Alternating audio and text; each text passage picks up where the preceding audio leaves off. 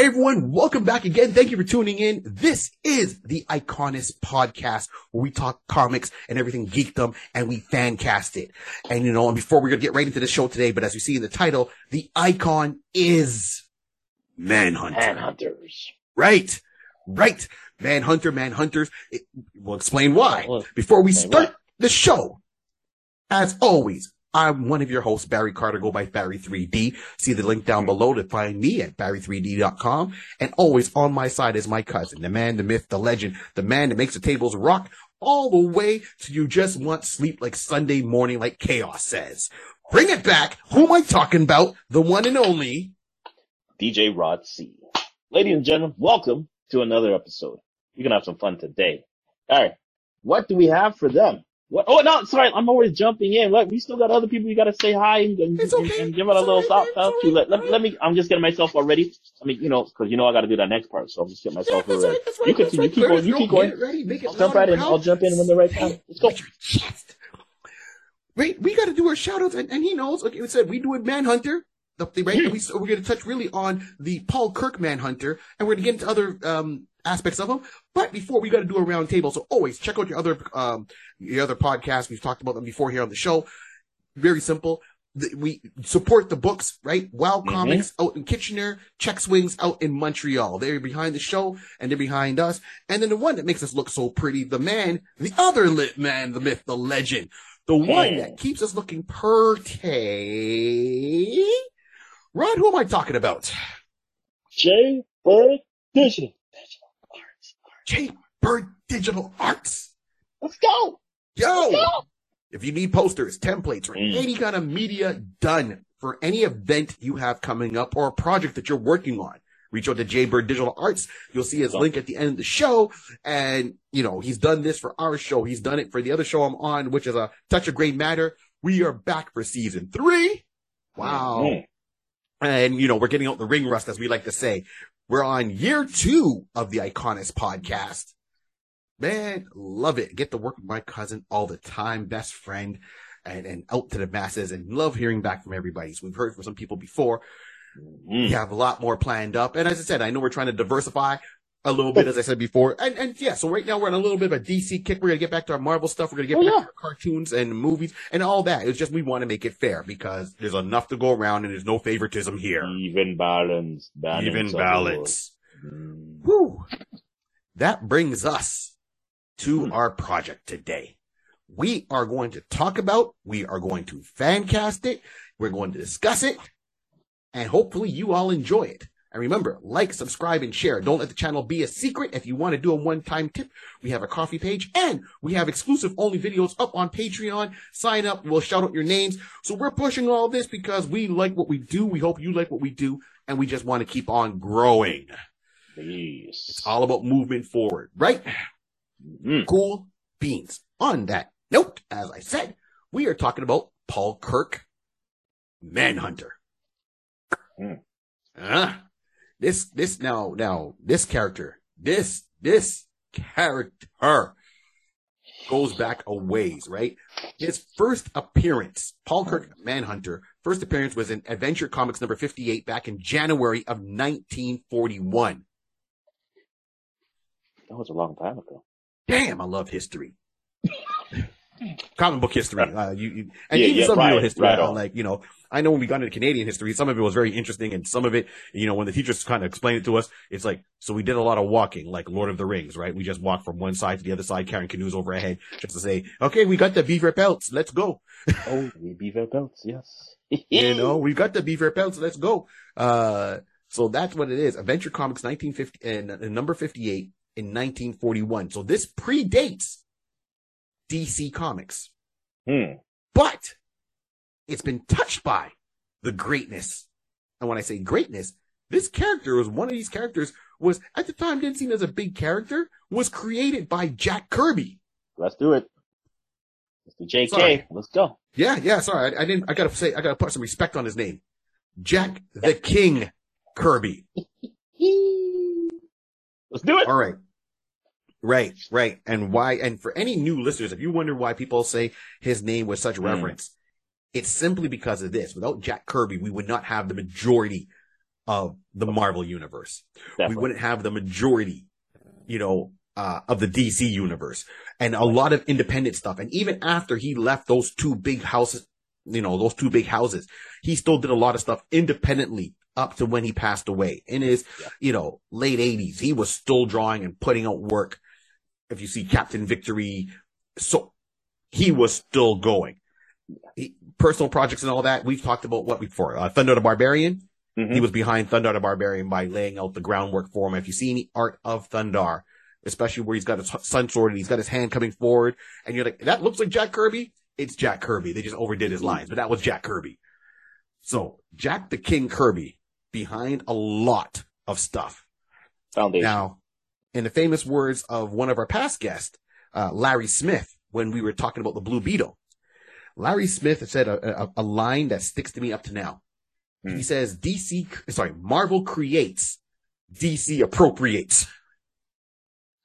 This is so true in this instance where Paul Kirk was Manhunter in Adventure Comics, and then DC bought Adventure Comics and got those characters. Right? When Paul Kirk was showing up, he was a plain clothes. He didn't have the costume. He was a plain clothes guy running around, and he came from honey, right? He was a hunter. He kind of got disillusioned from being a big game hunter. Didn't have the same thrill for him anymore. Right. So it's almost to certain degrees, I guess crisscrossing with Kraven the Hunter. Good. Yep. Right. Origin wise. And he had a friend who was a detective on the police force, and he goes, "Hey man, if you're so done with, you don't get the same thrill from chasing big game anymore, you should use your manhunting skills, because your tracking abilities is phenomenal. Right. That you should use those to hunt down criminals." Criminal minds. Him and Han, and I don't know, and I'll see, and next thing you know, that person who was a part of the sect of the Manhunters, who was trying to almost bring him in at the time, he said, "Yeah, I guess I can do it," and he made himself a classic costume, but then that detective ended up dying. And of course, every hero starts with tragedy. That was his friend, Justice! So up until then, he was doing Paul Kirk plain clothes, just tracking people down, bringing them into justice. That's how he's dealing with him. When his friend died, who was on the police force, he turned around and was like, "Justice!" and went out to bring them down. And he put on just a very plain costume. Now, the costume was all red costume. He gave himself like a silver face, right? He had on blue gloves, blue boots, a blue belt. That's it. Yeah. And the costume was head to toe, all red except for the silver face, blue gloves, blue belt. No weapons. He didn't use any weapons. He just tracked down people, and it was give him the old fisticuffs. Fisticuffs. Give it a kind of similarity to the Phantom, the purple. Yep. It had a similar type of trademark right there at that point. Yes. So, yeah. Yes, absolutely. That good call out on that one. So that's where he came back. So, Paul Kirk was originally, so he's depicted as a non-costume independent investigator. That's what he kind of went into, and solving police crimes. And that was in the 40s throughout his series titled, and his series was just called Paul Kirk / Manhunter. That's it. Right? He didn't use the Manhunter name. It was just Paul Kirk Manhunter. He didn't just go by Manhunter, as an alias. That was his full name. And that ran from Adventure Comics from issue number 58 up to number 72. So, as I said, January of 1941 to March of 1942 is when his comic ran for this character, right? And then beginning in Adventure Comics number 73, Joel Simerson and Jack Kirby established a new Manhunter.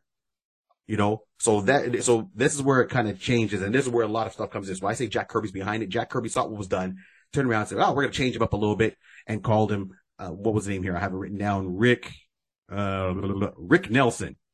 Rick Nelson. Good, strong name.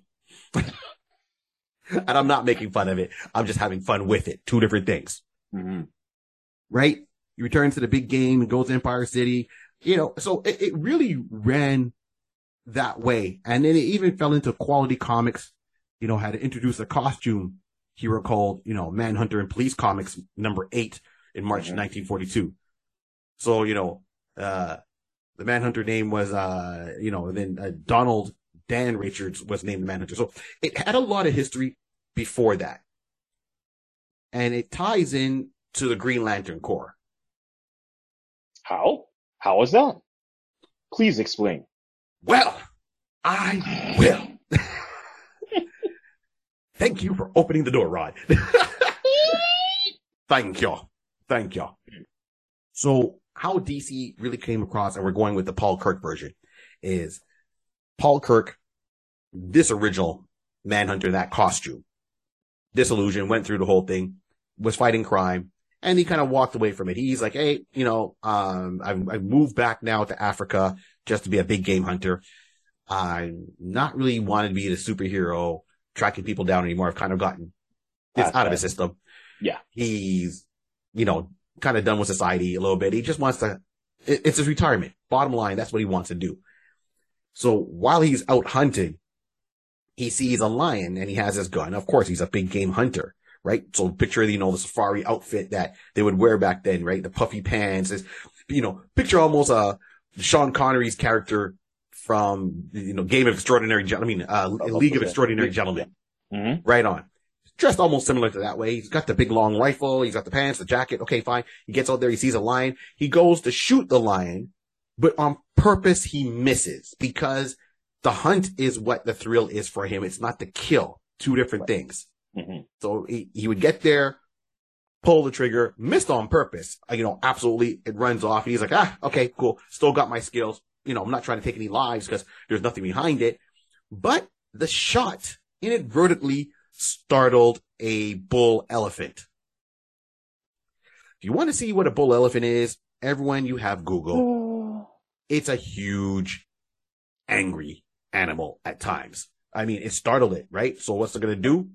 Charge! Not a regular elephant, a bull elephant.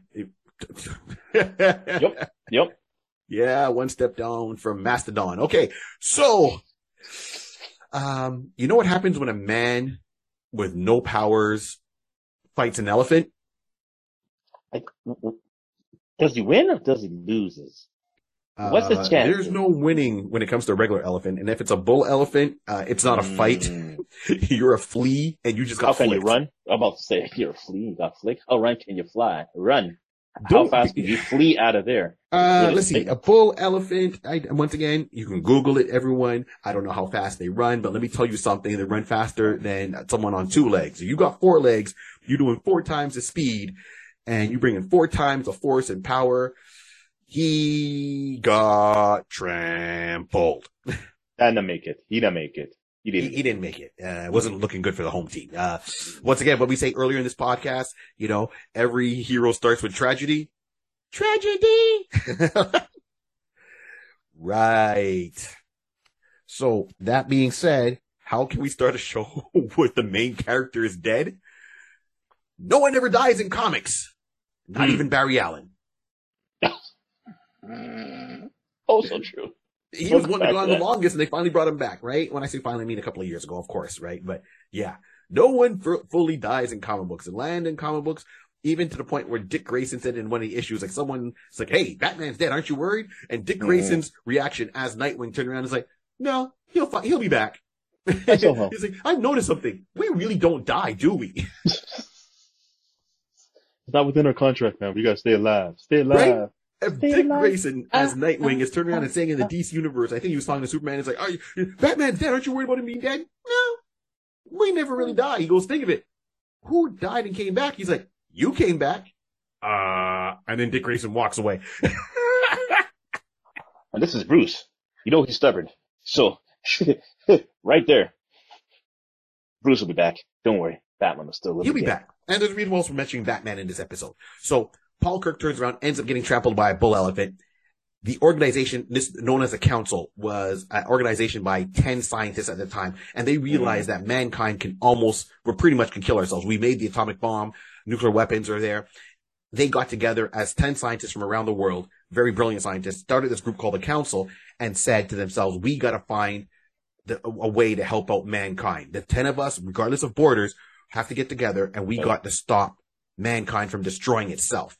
What can we do? So they came in with very noble ideals to deal with this whole situation. And they were going to approach Paul Kirk because they said, well, we need, even though we are a think tank, we need to have guards and enforcers to help and field operatives that carry out some of these things that need to be done, or people that we have to, interact with to protect ourselves and, our field agent. And they were planning on reporting Paul Kirk. And then next thing you know, one guy turns around and busts off, yeah, about Paul. You didn't know what happened? So here, funny story. And him. No, funny story. No. So yeah. what happened was. Yeah, exactly. So, excuse me, you guys are smart scientists. Like, yeah, we are. Can I ask you a scientific question? Sure. Go ahead, minion. What happens if a man wants to fight a bull elephant? Okay, this is a knock-knock joke. The elephant always wins. Yeah, so, let's take that scenario and put in Paul. You were asking about Paul. Well, you remember Paul? Yeah. So he was out, all we just got to report. Mr. Kirk didn't make it. What do you mean Mr. Kirk didn't make it? When we have an interview with him next week? Yeah, like we were saying, you wanted to find Kurt. We found Kurt. It wasn't looking good. It wasn't looking good at all. We got the Kirk when the bull elephant stopped running, and we got him off the bottom of his foot. Right. This is what we scraped. This is what we found. Right. Found him. Aha! Yeah. So the council turns around and it's like, well, he was the best candidate. He's got the tracking skills. He already has this Manhunter mindset. He was perfect for us. What's death? What's death got to do with it? Right? Just like, Tina Turner, what's love got to do with it?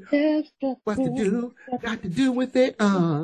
What's death got to do with his passing? So we take him down to our laboratories, put him in a test tube, and watch all the glory. We bring him back after a few years. Then we turn around and say, look here, Paul, have no fears. Yeah, I know I can't sing, but that's how y'all got it today. Paul Kirk was, they found his body, brought it back to their headquarters, put him in the lab, worked on him, and brought him back. And he woke up almost like a decade or, later, like 9 years have passed or something like that at this point from the time he died to the time they brought him back. And when they brought him back, they pulled this whole, Steve Austin, we can make him better. Yep. They gave him, gave him like nanobots inside of his body to bring him back. So they gave him a healing factor. They made him, like they said, almost near indestructible, so to speak, that he can't just die from, regular conventional weapons. In the sense, like he gets shot by a machine gun at one point and he heals and gets back up. Oh, so let's see here. We have a secret society that brought back a man who died years before. Healing factor, enhanced strength and senses, and gave him a very colorful costume. So and that costume was supposed to represent the rank he was supposed to be, and he was supposed to be their top enforcer. So he's already a good hand-to-hand combatant. He's got the tracking skills. He's got the weapon skills. And when they brought him back, they had him trained by a ninja master. Wow. Okay. Let's be wrapping up. So first of all, here's my similarities I'm seeing here. You bring back a guy that's been out of time for like 9 years. That to me is Captain America feels. Right? Captain America block of ice. This guy was dead. Both came out. Both soldiers or fighters, I should say, in that aspect. Then you enhanced him and gave him a healing factor. Looking at you, Department H. Looking at you. You don't know Department H? Read your Wolverine. Right? We can make him better. This is a whole scenario right there. And then said, you're going to lead our force. And they explained to him what was going on. And he's like, I'm down. Thank you for bringing me back. And you trained me to be a ninja? All right. Ninja. That's right. That's Daredevil right there. And Daredevil and Stick. Trained him to be a ninja. Nice. Okay. You see, there's a lot. And he hasn't done nothing yet. All he's done is been a big game hunter, did what he had to do, quit, die, brought back to life, and here he is. Boom. We haven't even gotten to the rest of the story yet. And that there is a lot of meat on that bone. Facts. Thank you. So, as we move on to the second rendition of Paul Kirk. So the first one is him plain clothes, right? Adventure Comics. Mm-hmm. Got it. Golden Age, right? And then, he comes back again. Yeah, and Walter Simonson gets his hands on this character. And that's where me as a young man jumped onto this character because I liked the costume was cool. I mean, it was a very flamboyant looking costume, right? And so the costume was like baseline, it's all red up to the elbows where the sleeves are wide open. He's got on like a white exposed vest. He's got two shuriken, one on each side. He's got these kind of boots that are white with blue on top of it that hold in what you call a Bundy blade. So it's a long blade, but it's held like in a fist kind of thing as a point. He's got a gun on his hip, which has an extension in his outfit too. So, his depth fit is like bulletproof. He's got an extended, rifle, pistol. So you turn the gun into like a rifle almost kind of thing. Right. Mask the whole 9 yards. This is Manhunter. Wow. And, and it was always playing Manhunter 1 and Manhunter 2, even though they used the same name, Paul Kirk. So we're going to go with Manhunter 2, Paul Kirk. And that's, and you see that, as a Walt, right? Walt Simonson, or Simonson, Simonson. There we go. Walt Simonson. Mm-hmm. I mean, we all know I'm bad with names. Did the art for this book, and it gave it an international spy kind of thriller. His art conveyed that very well.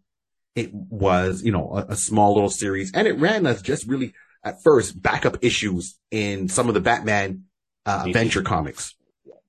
Detective Comics. Yep. Detective Comics. Thank you very much. But they put it all together at one point, and I was like, wicked. It was like, I couldn't get enough of this, 70s revival of the character. It was beautiful. Like, I mean, it was, Archie Goodwin, had the idea for the backup story in Detective Comics, and they got together and, it was an 8-page short story in the backup, of Detective Comics. And in issue number 437, right? So 437, I thought it was, and that's where I came across it. And I'm like, reading Batman at the time, I'm like, okay, cool. And Batman, the storylines were good. You're in there. And then you get these backup issues. So this is outside of DC Showcase. This would have been phenomenal if DC Showcase would have given them the full thing. But this is how these introduce new characters. Like, oh, we'll give you an 8-page backup story. All right, cool. So I'm getting like 2 stories for the price of 1. And this one worked for me. I'm like, I need to know more about this character. Right? What was your experiences? I know you read the book there a little bit, Rod, and then gone. What was your take on it? He's an adventurous. He's an adventurous type of guy. Definitely you can see his parallel from his, as they gave us the base that he was a hunter, the gamesman in that particular sense. Yeah. And mentioning about him fighting crime and everything like that. So definitely that was all the basis, like Barry was saying, to him. So you can see it now. He is that type of individual that's just like in the dark of the night, only the shadow knows what's in the hearts of men type of things. Right. He's just coming on in his bright red like Daredevil. So it's like, okay, again, simulation, just getting similar to other characters. People won't say who and what, but no mercy. No mercy. Listen, he basically used his skill to get in to do what he had to do. Finally, when we were finding out that, he got revived, he became like a clone. He basically, there were clones of him. They generated his life and, brought him back, whatever. Yes, you'll read right. it and you'll see that there were clones of him as well. So this is where Barry is saying that he was now the leader of the group or the Manhunters in that sense. And that's why I said Manhunters plural, because there were multiple of them later on. You'll see it, as I mentioned now.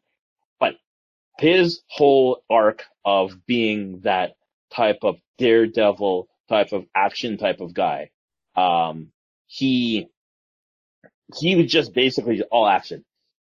You know what? Yeah.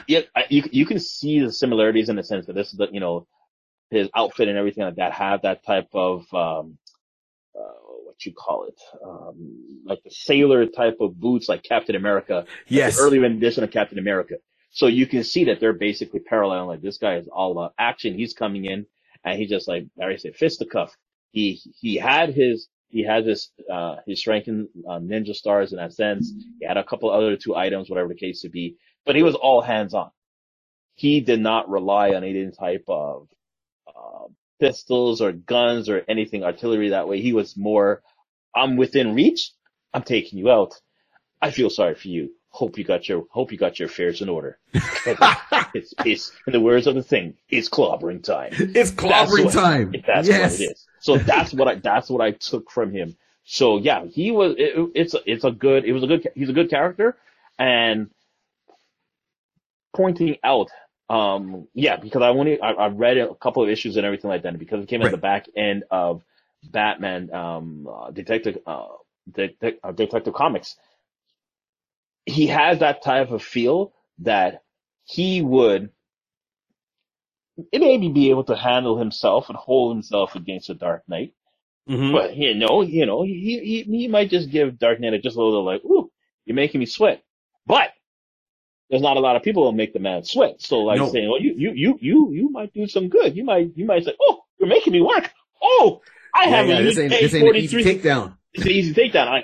I haven't used this skill in page 47 in a long time. Hold a second. Oh yeah, I remember how to do this. Oh, with the sweat. But it's a good boy. Page 47. We're gonna kill him. We're gonna kill him. But I don't kill. Sorry, Batman don't kill. I'm gonna take him down. But he makes you work. I like it. You can keep him. Yeah. That kind of scenario. Yeah. Sorry, I went off track. But I'll track back. Was saying that Manhunter. He is a very serious character that is very, he's very athletic. He is good. He's strong. Yeah. Okay, I'll stop right there. Yeah, that's what I'm talking about. Yeah, absolutely. See, and this is to show you how it was. So back when this book was going, so back in 1973, the council turns around and says, "We want you to kill someone from Interpol, one of the higher up agents, people at Interpol, because they're starting to look more into the council." But at the same time, the council was also doubting his loyalty. Like they're seeing that times he asked a lot of questions, and they're seeing from his character that even though they brought him back and they've tried somewhat-ish brainwashing parts of him, as you said, Rod, they turned around, they made clones. Now the clones, he didn't know the clones were of him. He just saw all these men dressed the exact same way as him, but all in black. And they wore full out face masks. Mm-hmm. Right? So the council turns around and says, yeah, we have a mission for you. And he's like, oh, finally, after all these years, you guys have been training me. You did all this stuff for me. All right. What's your mission? It's like, we need you to go here and assassinate this person. Okay. Right? He's working with his ninja master who he kind of drops little hints of be your own man. Don't listen to the council 100%. So this is where the door starts opening that maybe the council's not as genuine, as genuine as they portray themselves to be. So when Kirk goes on that first mission to kill the person there, the agent from Interpol, he gets there and he realizes like, I can't do this. I'm not a cold-blooded killer. I've never been. I owe them a lot, but I just can't just kill a man for no reason. I don't have no investment against this. So he turns around and he says, hey, I was sent to kill you. And the guy is like, wait a minute. They go, no. I'm not going to kill you, but I want to help you fake your death. So this way, no one goes hunting for you again. Just go. Fair enough. This organization is worldwide, and then all of a sudden the other agents from the council show up dressed, say it's a purpose, we'll say the clones. But at this point, Kirk didn't know they're the clones. So Kirk ends up fighting them. He kills one of them in self-defense, and then he pulls off, or he sees their face, and he's like, wait a minute. That's me. Not only did the council bring me back, thank you, they turned around and made clones of me. No, thank you. You've taken away my identity. And now I'm truly starting to see the true colors of what's going on. So Paul at this point says, rebellion! And starts fighting the council. Their so-called greatest agent became their greatest enemy. Flip the switch. You know what I mean? Exactly. He went from, supposedly supposed to be a heel, but oh my God, in wrestling terms, he was really a babyface all along. Hmm. Mm. Mm. So he starts fighting them, and he's fighting clones of himself, and he doesn't want clones of himself running around. So he has no problem killing off a clone because he doesn't see them as real people. And two, they're just copies of him. He wants to reclaim his identity by cleansing. Being the original. Yep. Right. Getting rid of all of them. So he's hunting him down. Now, during this time that he's hunting down and killing clones, to anyone on the outside, you're just going to think, oh, some assassins running around just murdering people, like left, right, and center. And now, of course, we brought in Interpol. I think this was a good group to bring in. It didn't bring just a local police or whatever, because Interpol is like worldwide when you watch it, right? It's international police force kind of thing. So they go around, and one agent named Christine saw, Paul Kirk, the original, kill off a clone. But since there was distance between the two of them, she didn't really see his face. Right. She just ran up and saw the dead clone and was like, this man has been turning around and killing off people. I got to stop this, mass murder. So starts chasing after him. So at this point in his stories, brought back to life, retrained as a ninja, healing factor, the whole 9 yards, finds out what cloned. So he's fighting the council. They're hunting him down. He's trying to defend everyone else, but he's being chased by Interpol. So not does he have one organization after him, he has two prominent organizations after them. And he's trying to save himself, save people, and bring them down at the same time. He went from, oh yeah, I'm retired, to I'm back, baby. Hold my beer. Facts. Right? Which brings him into a lot of content. And this is what gives it that whole worldwide international espionage appeal to his storylines, how Walt drew them, how it was written by Archie. It was it was like 6 issues or 8 issues altogether. Right. So good. Like, I didn't have enough of this character.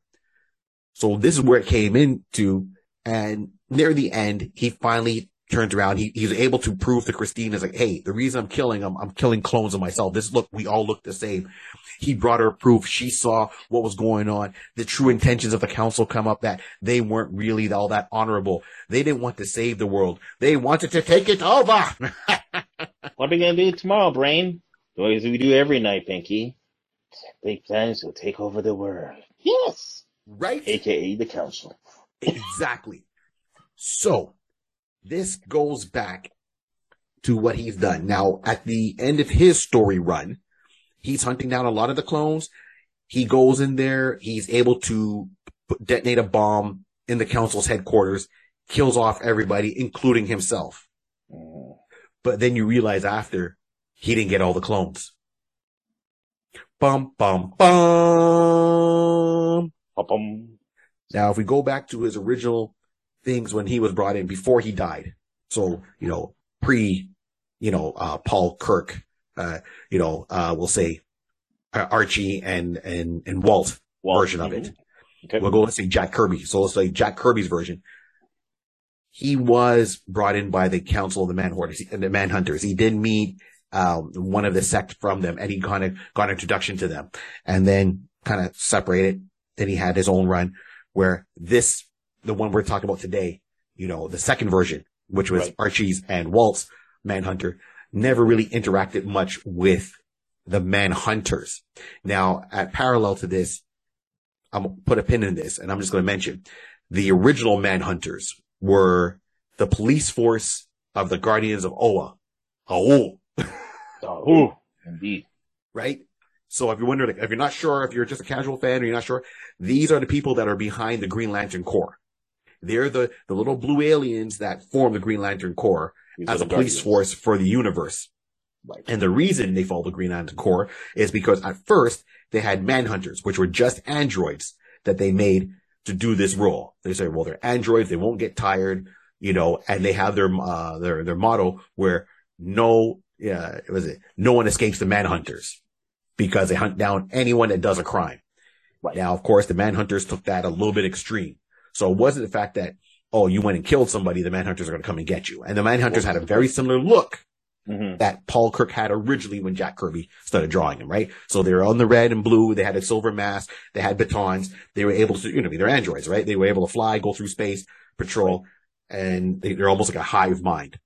Where they went, as I said, they went a little bit too far, where no evil escapes the Manhunter. So they would hunt down people and kill people. Okay, if you kill somebody, they would kill you. All right. They try to keep the balance that way. If you jaywalked, that was evil. You were done. If you parked in a handicapped spot and you're not handicapped, you were done. Against the law. You said against the law. Yes, it is. You committed a crime. Right. That's it. All you people on the 401, y'all, if the Manhunters existed, you wouldn't be here, because what I mean by that is the speed limit says 100 kilometers. And if you do 101, you're breaking the law. Now, a lot of us on the 401 are doing about 120. So let's not lie. If you went out in LA, you can't speed in LA because the traffic's so bad. You can walk faster than you can drive. So our boy Derwin knows that, right? Shout out to Derwin. Got to bring him on the show. Yeah. I got a special thing to get him on the show in the future. Okay. So that anything, you do something wrong, their methods are very extreme. And then the Guardians all realize, like, this is not good. This is not what we wanted. We didn't want a dictatorship. We wanted a police force. Right. So they tried to stop them. There was a rebellion. The Manhunters fought the Guardians all. Most of them were destroyed. Some of them went into hiding. Right. It was like the Guardians all pulled we're not going to take this Order 66 business. Try us. Nice. Everybody scatter. Well, yeah. So, some of them came down to Earth, and one came to Earth and started hiding out and started to still use, because the androids weren't like dumb. They were smart, and they would be forward thinking. They just wouldn't just take orders and follow through like robots. So when one of them came to Earth, hiding out, said, "Hey, I'm going to start, and integrate with the humans." So hid out in the Himalayas, started a cult, so to speak, about the Manhunters, and preaching the goodness of it by hiding his true intentions got people to join. Right. This show is not political, but clearly, if you have someone with a cause, a lot of time you'll find someone to join that cause. That's all I got to say. Good or bad, I don't care where you fall on the spectrum. Everyone believes in something. Yep. You have one person that pitches it well, they'll follow. So this is what happened. They started following. And he and now we're getting back to Paul Kirk. Paul Kirk realized, the Manhunters, what was going on, who was part of this group, the Order. The Order was an offshoot of the Manhunters, the original Manhunter, because they were dealing with the android.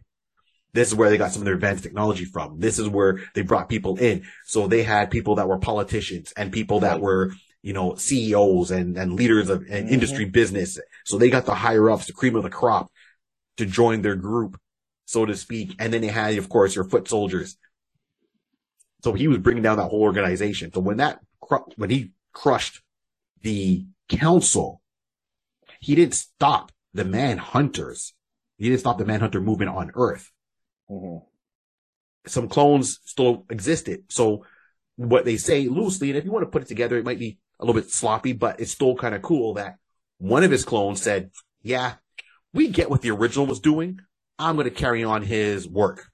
Mm-hmm. And another one of the clones said, "I get what the original was doing, but I'm more down with the council. I'm going to carry on their work." Yin and yang. At that point. Right. But they didn't talk to each other. It's just, Just did it. They just did it, right? Like, they're in different parts and they had different ideologies. So the one that carried on Paul Kirk's work still put on that red and blue and white costume.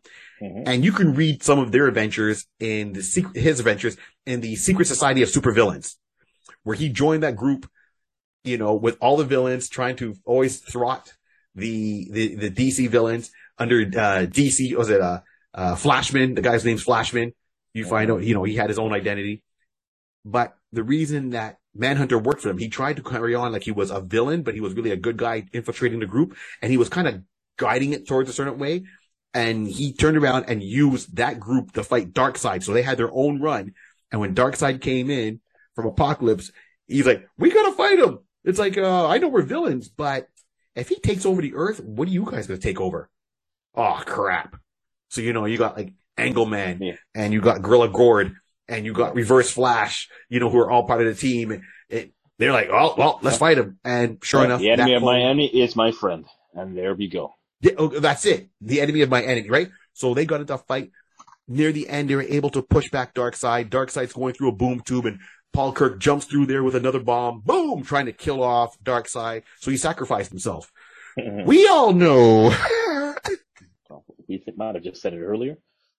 No. So when a man fights a bull elephant, there's nothing left. Darkseid is the epitome of a bull elephant. He's a bull elephant's father. He's a grand wizard. He's the chief. So Darkseid's still here with us? That particular Paul Kirk is not. Just to show you what the ratios of what happened on that point. 100% Darkseid, 0 Kirk. Yeah, that's where we are. Yeah. So that was that version of it. Then the other version of Paul Kirk turned around and he started a cult. He got with that alien and he started continuing, well, not a cult, a sect, right? Mm-hmm. And still continue that mindset of getting popular people in there, people of power in there underneath him, carrying on the whole Manhunter credo from the council point of view, and worked. And they brought in another Manhunter. So this brings in the next Manhunter, which is, and I know there's more than this after this, but we're only going to this part, and because the story's really intertwined, and brought in Mark Shaw. So Mark Shaw's uncle was part of the Manhunters, and they had their secret society, and they had a little medallion like a lion that they would use to magically communicate to their head guy. And Mark at the time was kind of disillusioned. He was a lawyer. He was fed up of seeing criminals get away with stuff. He thought the legal system was not as strong as it should have been. And his uncles recruited him and said, hey, you should join this group. It'll help out make people better. And he's like, okay, what is it called? And he's like, oh, it's the Manhunters. It's like, oh, right. And he was kind of, okay. And he went with his uncle. He ended up joining them. He put on the classic costume. Mm-hmm. He joined them. He went out there on a couple of missions. And then he realized, like, wait a minute, you guys aren't trying to make things better. You guys are just trying to take off people, kill people off. So Mark Shaw, as the Manhunter, had a different costume. He changed his costume up, gave it a different look altogether. He went and he helped out a lot in his story arc. Really stands out in the 3-issue miniseries Invasion by DC Comics. Mm-hmm. And then there's the Judas Directive, which was a crossover where all the secret agencies within DC were fighting each other because they were betrayed. Mm-hmm. With Sarge Steele, Amanda Waller. So that's like, you're getting like Checkmate. You're getting Suicide Squad. You're getting, or also known as Task Force X. You're getting all these other secret agencies that operate within DC, non-superhero or non-superpowered, I should say, generally speaking. Mm-hmm. And he was a key person in that fight trying to get things straight.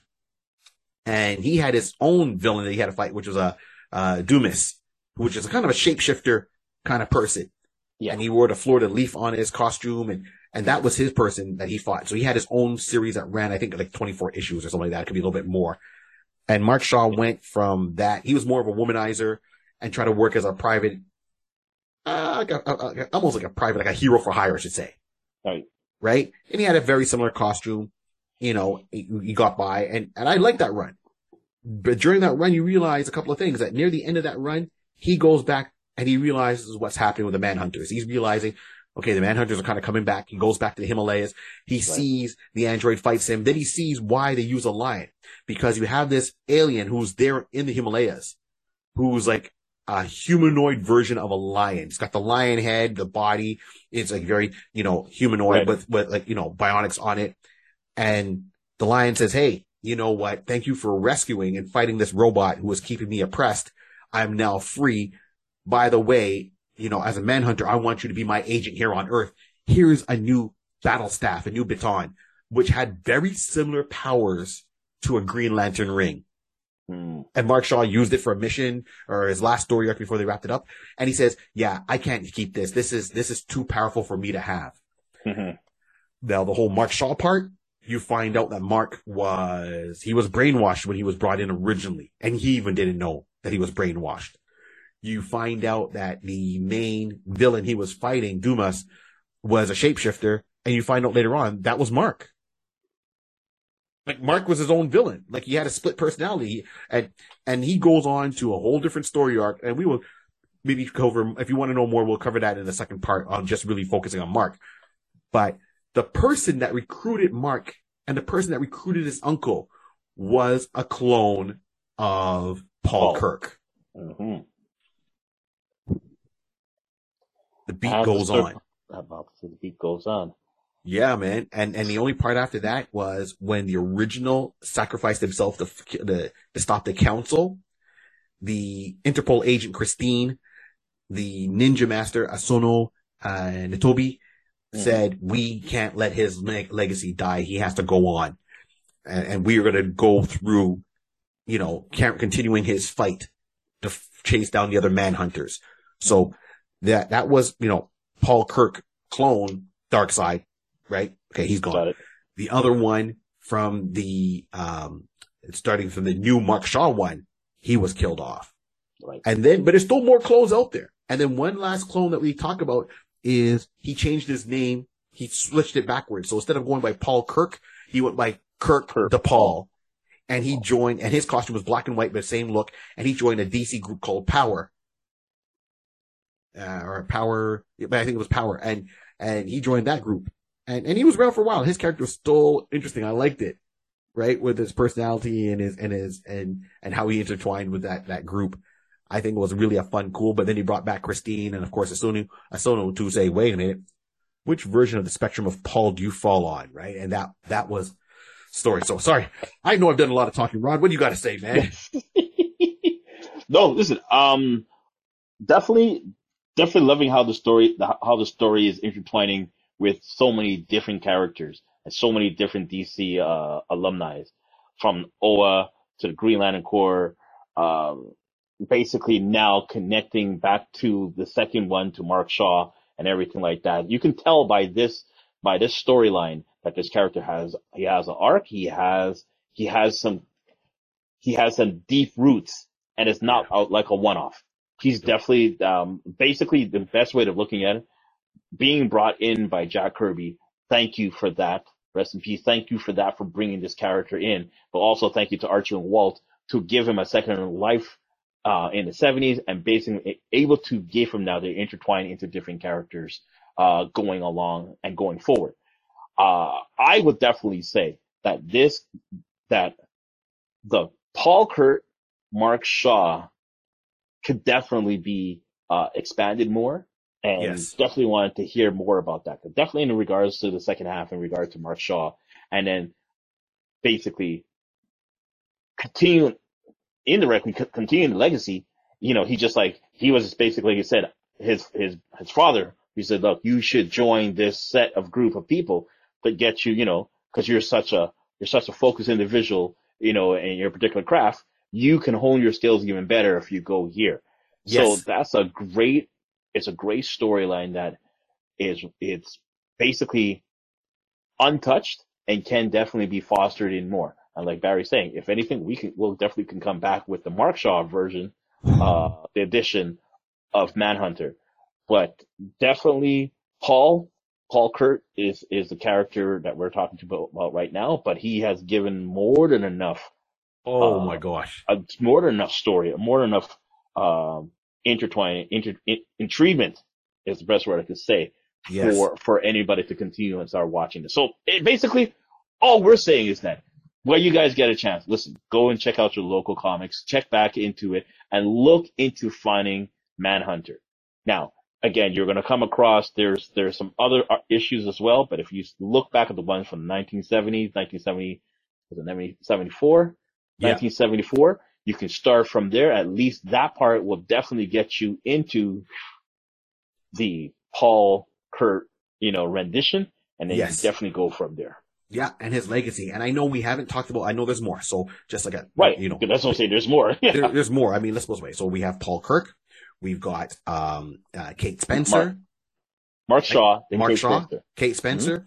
And Mark Shaw's run is still around. Like right now he's gone out full out villain. So he's going by the name of Leviathan with his own organization, and he had to fight the League of Shadows with Ra's al Ghul. So there's a lot more to it, and he's a great gateway, and he's even teamed up with a lot of characters, including Batman. So not only did he show up in the Batman issues, him and Batman did team up, the original, to deal with the council at one point. So we've talked a lot. There's a lot going on. I I'm a real fan for this character. So that being said, it's time to do what we do. Rod, if you had to cast some of these characters, who do you, Paul Kirk, Paul Kirk to Paul, who is your man? Listen, for me, seeing that how he is, you know me, everyone who watches, you know how I go with the characteristics, like we all do, but I go with the characteristics, I go with what I pull from this character. What I pull from Paul is that he's athletic, he's a guy who does what he has to do for the greater good, but he's not going against his boundaries of, his ethics in that regard. Right. I chose, because of this particular actor, he's done a couple of stuff, and definitely one of the latest stuff projects that he put out definitely made me think of him. Ryan Gosling. So I will go with Ryan Gosling. Now, again, we know him from, if you're looking at that Sergeant Jerry Woodard, Gangster Squad, he does some stuff, but the main thing I want to really saying is The Gray Man. The Gray Man, to me, his last project that he did, right, that basically just kind of opened up doors, because not only did, you know what? Let's go back. Let me make sure I'm gonna hit this guy with the right answer. I should say is, It's all the Gray. You know what? It's all about the Gray. Ryan also did Running. Oh my God, did he do the Running? No, he didn't. Blade Runner. The Blade Runner, yeah, he did. The new Blade Runner. Right, The last Blade Runner. He did the last Blade Runner. So that's where is it. But my head is thinking on the Gray Matter, because if you see him in the fighting techniques and the action that he did with Chris Evans, I don't know if you got a chance to see that. It's very intriguing, and just basically giving me the chills, thinking like he can carry out any of the action scenes. He can carry out the visuals and the intensity of being a spy type of character. So, he can be very intriguing, be very convincing when he needs to, when he's talking to people to get information and whatever the case be, but still have that look that he can stand on top of a building like bats and give you that looking like, hold my beer. I'll be right back. Okay. So, yeah, I'm going to go with Ryan Gosling as my choice for Paul Kirk. Okay. I like that. I really do like that. That was, you caught me off guard all night. He's like, he's coming off from left field. Oh, okay. You got me good. Right. So, and here's my other question for you. How would you see this done? Would you like to see this as a movie, a TV series, animated series, a streaming series, right? Be it if it's like Netflix or HBO or whoever. Like, how do you envision that with Ryan? Ryan, so that's my question. Yeah, I would go with a movie. Now it's debating if I want a movie, if I want a series, because it's a live action. I definitely want a live action with this one. Right. He has a lot of story, and this is where, can we truncate his storyline in a movie? You know me, everybody. I always talk about the 3 type movies. You can go in 3 movies, but that might not be enough for him to get a good story arc on him being cloned. And, him dying. Let's start with the obvious. Being who he was in original part of his life, then dying. Again, him and the bull elephant. And yeah, not to sound bad, Ryan, if you're watching this, I apologize and I say it in advance. Yeah, I'd like to see you go battle against a bull elephant. I know you ain't gonna win, bro, because I've heard of the script. A part of the script, you don't win. But I'm happy that we brought you back. Yes, I want to see you come. I want to see you just like say, and you just start twisted over here as the elephant tramples you over. But then next scene, you see the light fade out, and then all you see the same thing like I just had a quick glimpse of RoboCop when you just everybody coming to his face like, is he okay? Yeah. In the bubbles like Wolverine is in his tank, whatever. He's like phased out. Phase in and phase out. And as they say, we've been hitting you subliminally with all this information and just keeping you up to date. So yeah. So he comes out, what the hell happened to me? Yes, I want to have I want the first line of this man walking out of the tank coming from Ryan's lips. I want Ryan to be saying, what did you, right there? Take my money. Take my money. Okay. Ryan coming out of stasis pod. I was like all drenched up in water. I was like, what the? I just remember seeing gray heels in my eye. That's the last I remember. Gray heels? Where am I now? Am I wet in my own blood? No, this looking kind of translucent like water. Where am I? Thank you. I can go on and talk about that, but that'll be that section right there. That act, that's the part I want to see. That's the part you want to see. Okay, End of Act 1 into Act 2. When this guy comes up, what the? So with that, let's go back to your statement. Yes, it has to be a series. So give me a Netflix, give me a series, give me at least, and maybe 3 seasons. But you're giving me 3 seasons where you got enough story to pull it out. Give me a series and a half to get through what we know. Yes. And give me the rest of that series of season 2. Yes. And another series and another season to have fun with it. 'Cause by that time, you guys can write out so much stuff. So that's what I expect. Okay. I'm with you. So I went deep on this because this is woo, for me. It's up there with Guyver and Gatchaman and right. Okay. So we realize how this is about to go down. Glasses are off.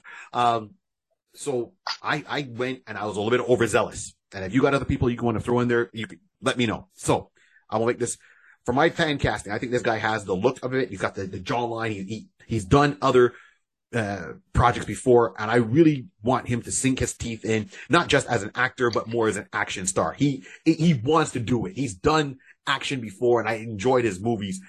So for Paul Kirk and all his clones, I want it to be. Oh yeah. Even about the clone part. That's another part.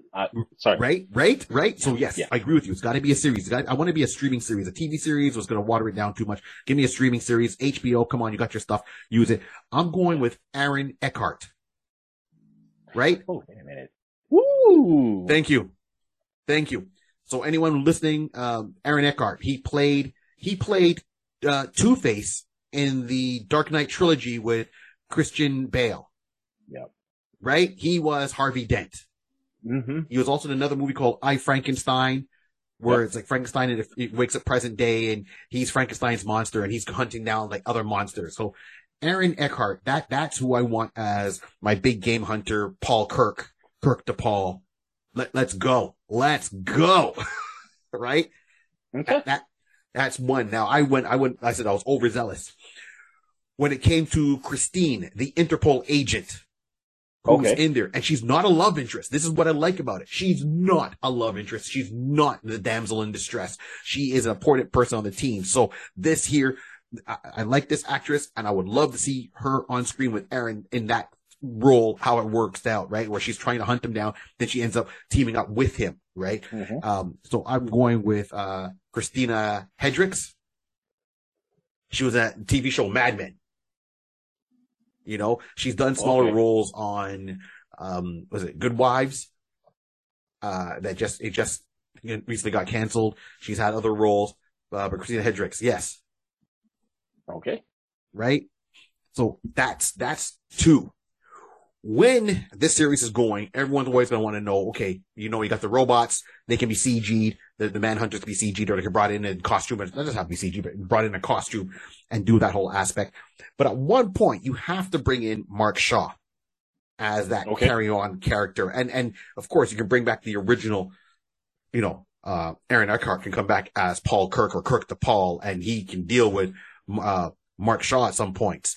And here's an actor that went out differently. So this actor who I'm going to call out to play Mark Shaw usually does a lot of comedies. He's done some serious roles, but in his own personal life, he's had to deal with addiction, overcoming that, and he's using that. And I don't think Hollywood's giving him enough of a credit. They like him as the fun, goofy guy, and sometimes he plays a dick in the movies, and that's what he's known best for. But you give him a Mark Shaw tortured kind of womanizing character, so he's good, he's bad at the same time. He almost plays a villain, so heel turn, as I like to say. Give me Sean William Scott, Stifler from American Pie. Wow. Dude, Where's My Car? Right. Right, with Ashton Kutcher. You give me, the rundown with The Rock. Give me Sean William Scott to play Mark Shaw. First of all, this guy loves to work out, so he's always in shape. He seems like Mark Shaw. When his hair is long and you look at Mark Shaw, you're like, okay, I can see him doing it, So that's where I went. And then let me pull up my other note here, right? Which is dealing with the ninja master. Japanese ninja master is Asono Nitobi. And I had to go deep for this character, and I wanted to do him right. And let me see. Yes. Okay. I'm going to butcher his name. I apologize to you all, and including the actor himself. But here we go. Hiroko Sanada. I think I said it right. You're going to go, who the heck is Hiroko Sanada, Barry? He's best known, and he played in The Last Samurai with Tom Cruise. He was his main co-star that when he, showed Tom Cruise how to be a samurai in that movie. That's the most, prominent role that I can come to with that. So if you look up The Last Samurai, he was that samurai that taught Tom Cruise's character in the movie. Hiroko Sanada? Yes. He would be my ninja master. He would be the character that's still carrying on. Yeah. Right? And don't get it wrong. He's done enough stuff. Yeah. For anybody else, he's also, okay, so for one, he's in Wolverine. Yep. He was in Wolverine as, that was a father.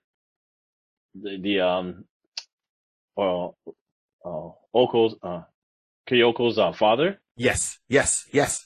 Also in Mortal Kombat, he was Scorpion. Yep.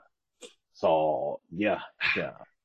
So you'll recognize when you see his face, you'll be like, "Oh, I know who you are." Yeah. So that's my rundown right there. Aaron Eckhart, Christine Hendricks, Sean William Scott, and Hiroko. Yes. Those are my main people that I would love to see. Christina Hendricks, that's right. Main people that I would like to see in the role of the Paul Kirk universe of Manhunter. Okay. Right on. And I think each of them would bring something. Like, Aaron, he would get that lead role. He would come back. Christina playing an Interpol agent. A lot of people look at her and she's a phenomenal actress, but of course the fact that they look at her and they see her and they like she's easy on the eyes, but they almost overshadow at times the ability that she has in the actress. Right. And come on, I would love to see her in more of an action role. Like she's done the drama, she's done the comedy, she's done the, all that. I want to see her in a full action movie. For sure. And play an Interpol agent? Absolutely. And she's not the damsel in distress, or she's not the love interest. She's just straight out there as a character. This is what I like. This pings off a lot of things for me. Sean William Scott as Mark Shaw. Yeah, that pings off a lot of things for me. Sonoda pings off a lot of things for me. I think you put those four together, got a movie. Sorry, got a series. That's my series right there for Manhunter. Not talking Kate Spencer. And I mean, keep in mind, these characters do show up. I mean, Kate Spencer did show up on one of these TV shows. I can't remember, it was CW and all that. Or no, Power. It was Power. She played Kate Spencer, but she never got into a costume of Manhunter. They just said, the way she goes after people in the courtroom is like she's a Manhunter. That's all they did. If you want to see more of the Manhunters, they show up in the Green Lantern video game that came out on Xbox years ago. And you do end up fighting the Manhunters throughout the video game. They're the villains. If you watch the TV show of the cartoon, Shadow of the Bat, the 3D animated cartoon with, of course, Batman that came out 2 seasons, there is a whole episode on Manhunter where they bring in Paul Kirk when he's still fighting his clones, but in not the version 2 of his costume, but version 1 of his costume. And he teams up with Batman. So that brought back some good vibes where you see that character. So for anyone watching and listening, that's where you got to go and watch. That's the games you got to play. Then the books you got to read. Find it, as we said, support the books. Any last words, Rod? You know what? Listen, I like what we got. I like what we brought, man. I hope that everyone is listening, that you guys took in some good information and, was able to just feel yourself more connected with this characters, because we talked about a good amount of them. But the Manhunter himself, this is something that can definitely work. We do say this sometimes at the end of our shows or towards the end of our shows, but this is a character. You know what? The main thing is we always like to bring characters to you that we know that you guys will like and that Noah has a good fighting chance to actually make it out. And if we're able to get a cast, if it's ever to come to light and, someone Right. take it and produce it. So I would definitely say the Manhunter, it's a character that people are unknown, is unknown to people, but bringing it out, like I'm saying, all right now, this is the time, this is the era, this is not saying the golden era. This is not the golden age. This is the time to do these type of characters, to bring comic characters to life and bring breathing life into them. Manhunter will do so well. Given the chance, you have the opportunity to basically break it out and extend it into different universes. I will just say, even for myself, it makes me think of, you got the opportunity of doing this, like, the Robert Pattinson Batman. Yes. How dark that was. Yes, Yeah. this dark, just like the Dark Knight, with Christian, version of it. Yeah. But I can see, when you see the way the scale of the movie showing Gotham in its entirety, how big and how vast it is. Yeah, you can have a character like this who's also working in the trenches there as well, and then basically coming to light. So yeah, if I'm seeing the Batman, that movie, the latest rendition that they brought out, Manhunter could actually work in that world as well.